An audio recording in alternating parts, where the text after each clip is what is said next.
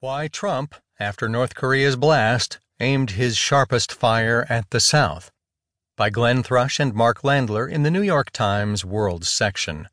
I'm Keith Sellen-Wright. While the world agonized over the huge nuclear test in North Korea this weekend, President Donald Trump aimed his most pointed rhetorical fire not at the renegade regime in Pyongyang, but at the United States' closest partner in confronting the crisis.